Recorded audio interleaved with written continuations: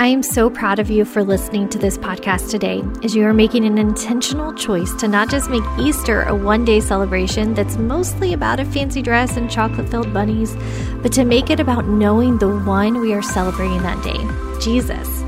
Over the next 7 weeks, we will slow down the final days of Jesus' life. We will take a peek into each of these moments so that we can know Him better.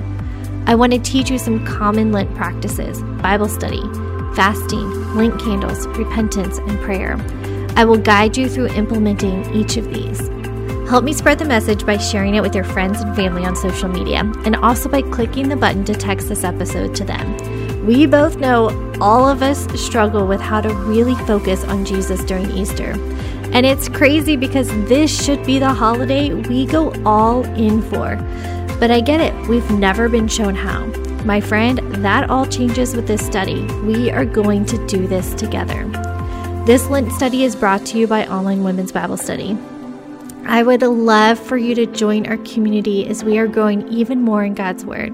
And I'm giving you a week free to try out being a member at onlinewomensbiblestudy.com. This will be automatically applied when you sign up today. This spring, we are studying the book of James, which is the perfect complement to this final day's Lent study, because it was one of the very first letters written to the first followers of Jesus. So as you are studying the final days of Jesus' life, you will see how the first followers lived it out. Don't forget to subscribe to this podcast so you don't miss a single episode. All right, let's get started with today's session. Sabbath. If you haven't already, spend some time in prayer. Praise God, repent of sins, ask for others and yourself, yield to God, then wait and listen. This isn't a day we will guide you through. It's a day just for you and Him, a day of rest, which isn't the same thing as a day of laziness. Question, what brings you rest that you will do today? Question, how will you protect your Sabbath and keep it holy? Exodus 20, verse 8. Come back and journal here about your day before you go to sleep. What did you learn about God on your Sabbath? What did you learn about yourself? What do you need to do or not do the next time you make for a more holy Sabbath? Anything else you learned or realized or noticed today?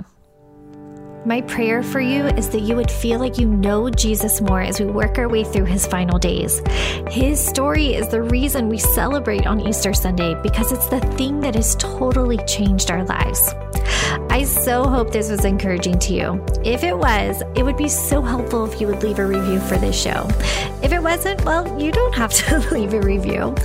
Finally, please share this with your friends. We want to encourage as many people as we can with this free and super easy to do Lent study. And when you share about it on social media, be sure to use hashtag Hearers and Doers Podcast and tag me at Becky Kaiser. As a reminder, if you are looking to grow in God's Word and community, you get a week free to try out being a member at onlinewomensbiblestudy.com. I'll see you tomorrow with another Final Days episode.